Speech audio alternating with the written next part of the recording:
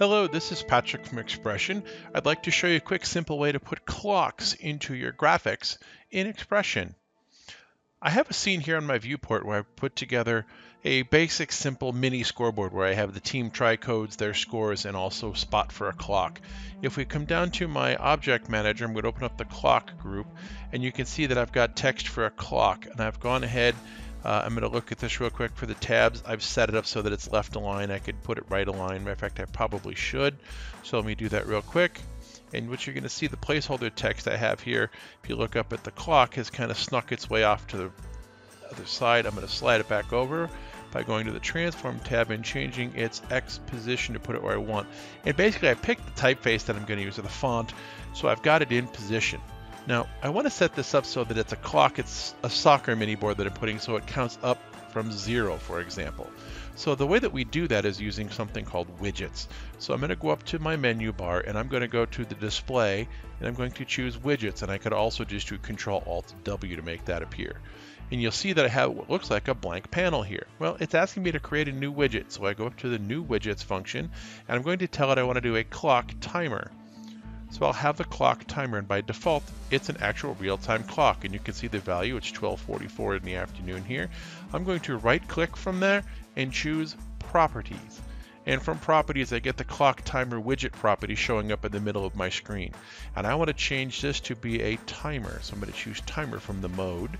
And when I get there, first thing I know I want, I'm going to have minutes and seconds, and that's all I'm really going to have. So I'm going all the way down to the bottom where it says Format. I'm going to change it to NN:SS, and that will change whatever it's outputting here to being a count up, showing minutes and seconds. And I could choose a countdown. For example, if I wanted this to be a basketball game where maybe I'm doing 15 minutes, I would enter that and I would change it to a countdown. But I'm doing a soccer game which starts at 0, so I'm going to say up, and I'm also going to change my settings to being zeros. The other thing I want to do is I want to be able to control when it starts and stops. So I'm going to go to the start function. I'm going to choose for myself Control 1 as the keystroke to start it. I'm going to choose Control 2 as the keystroke to stop it. And I'm going to set Control 0 to reset it back to 0. So I'm going to go ahead and I'm going to click OK. And you're thinking, great, now what do I do? If I look over on the right side, my widget is set, and I can name it, by the way, if I'd like to. So I'm going to rename it Clock First Half, just so that I know what it's for. And I'll have that all set and ready to go.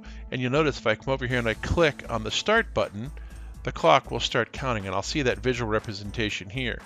Well, I'm going to stop it and I'm going to reset it, because you'll notice nothing is showing up on my graphic.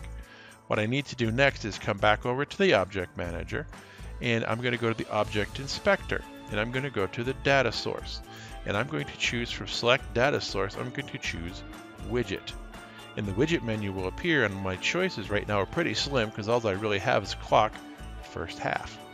I'll get a dialog box telling me that this action will clear the current content of the text object. Do I want to continue? Yes, I do. Now what I want you to notice, I'm going to reach up on my keyboard. I'm going to point here, but I'm going to press Control 1. And what you'll notice, my clock starts to tick, and you can see that it's counting my seconds going up. I could have also put this with decimal points had I wanted to do that. I didn't at this point, so I'm just leaving it alone. I'm going to do Control 2, and you can see that it stops. I need to do that soccer game, and I'm going to do Control 0 to reset it. So that's how I would set up that clock. Now I'm going to go ahead, I'm going to do something rather unique here. I know what I've got over here. I'm going to go ahead, I'm going to create a new widget that's a clock timer. I'm going to quickly rename it. I'm going to call it Clock Second Half. Now I will admit that I'm a barber, don't watch a lot of soccer. I'm going to choose Properties. I'm going to tell it to be a timer. I'm going to tell it that its format is NNSS. I'm going to have it start at 45. Again, I'm going to have it Control 1 to start, Control 2 to stop, Control 0 to reset, click OK. And I want you to notice if I change my widget for this to being second half, my clock will start at 45. And I did the same keystrokes, Control 1, Control 2 to start them up so that I have them just out of muscle memory. Just got to make sure that you set it up right because technically that'll start both clocks. Let's take a look at how we play it back using the sequence mode. So I'm going to go into sequence. I'm going to take the mini board scoreboard out of my scene manager and I'm going to bring it over to my sequence and I'm going to play it. So you can see there it is on my output. And again, those same keystrokes are available to me. And I can also see if I come down to the take item inspector, look at the template data, you can see that I have the widget control. So I can choose first half or I can choose second half. And again, those same keystrokes work. So right now I've got this showing a second half. I'm going to do Control 1 and you'll see the clock will start. And that would be the way that you would play this back during your show.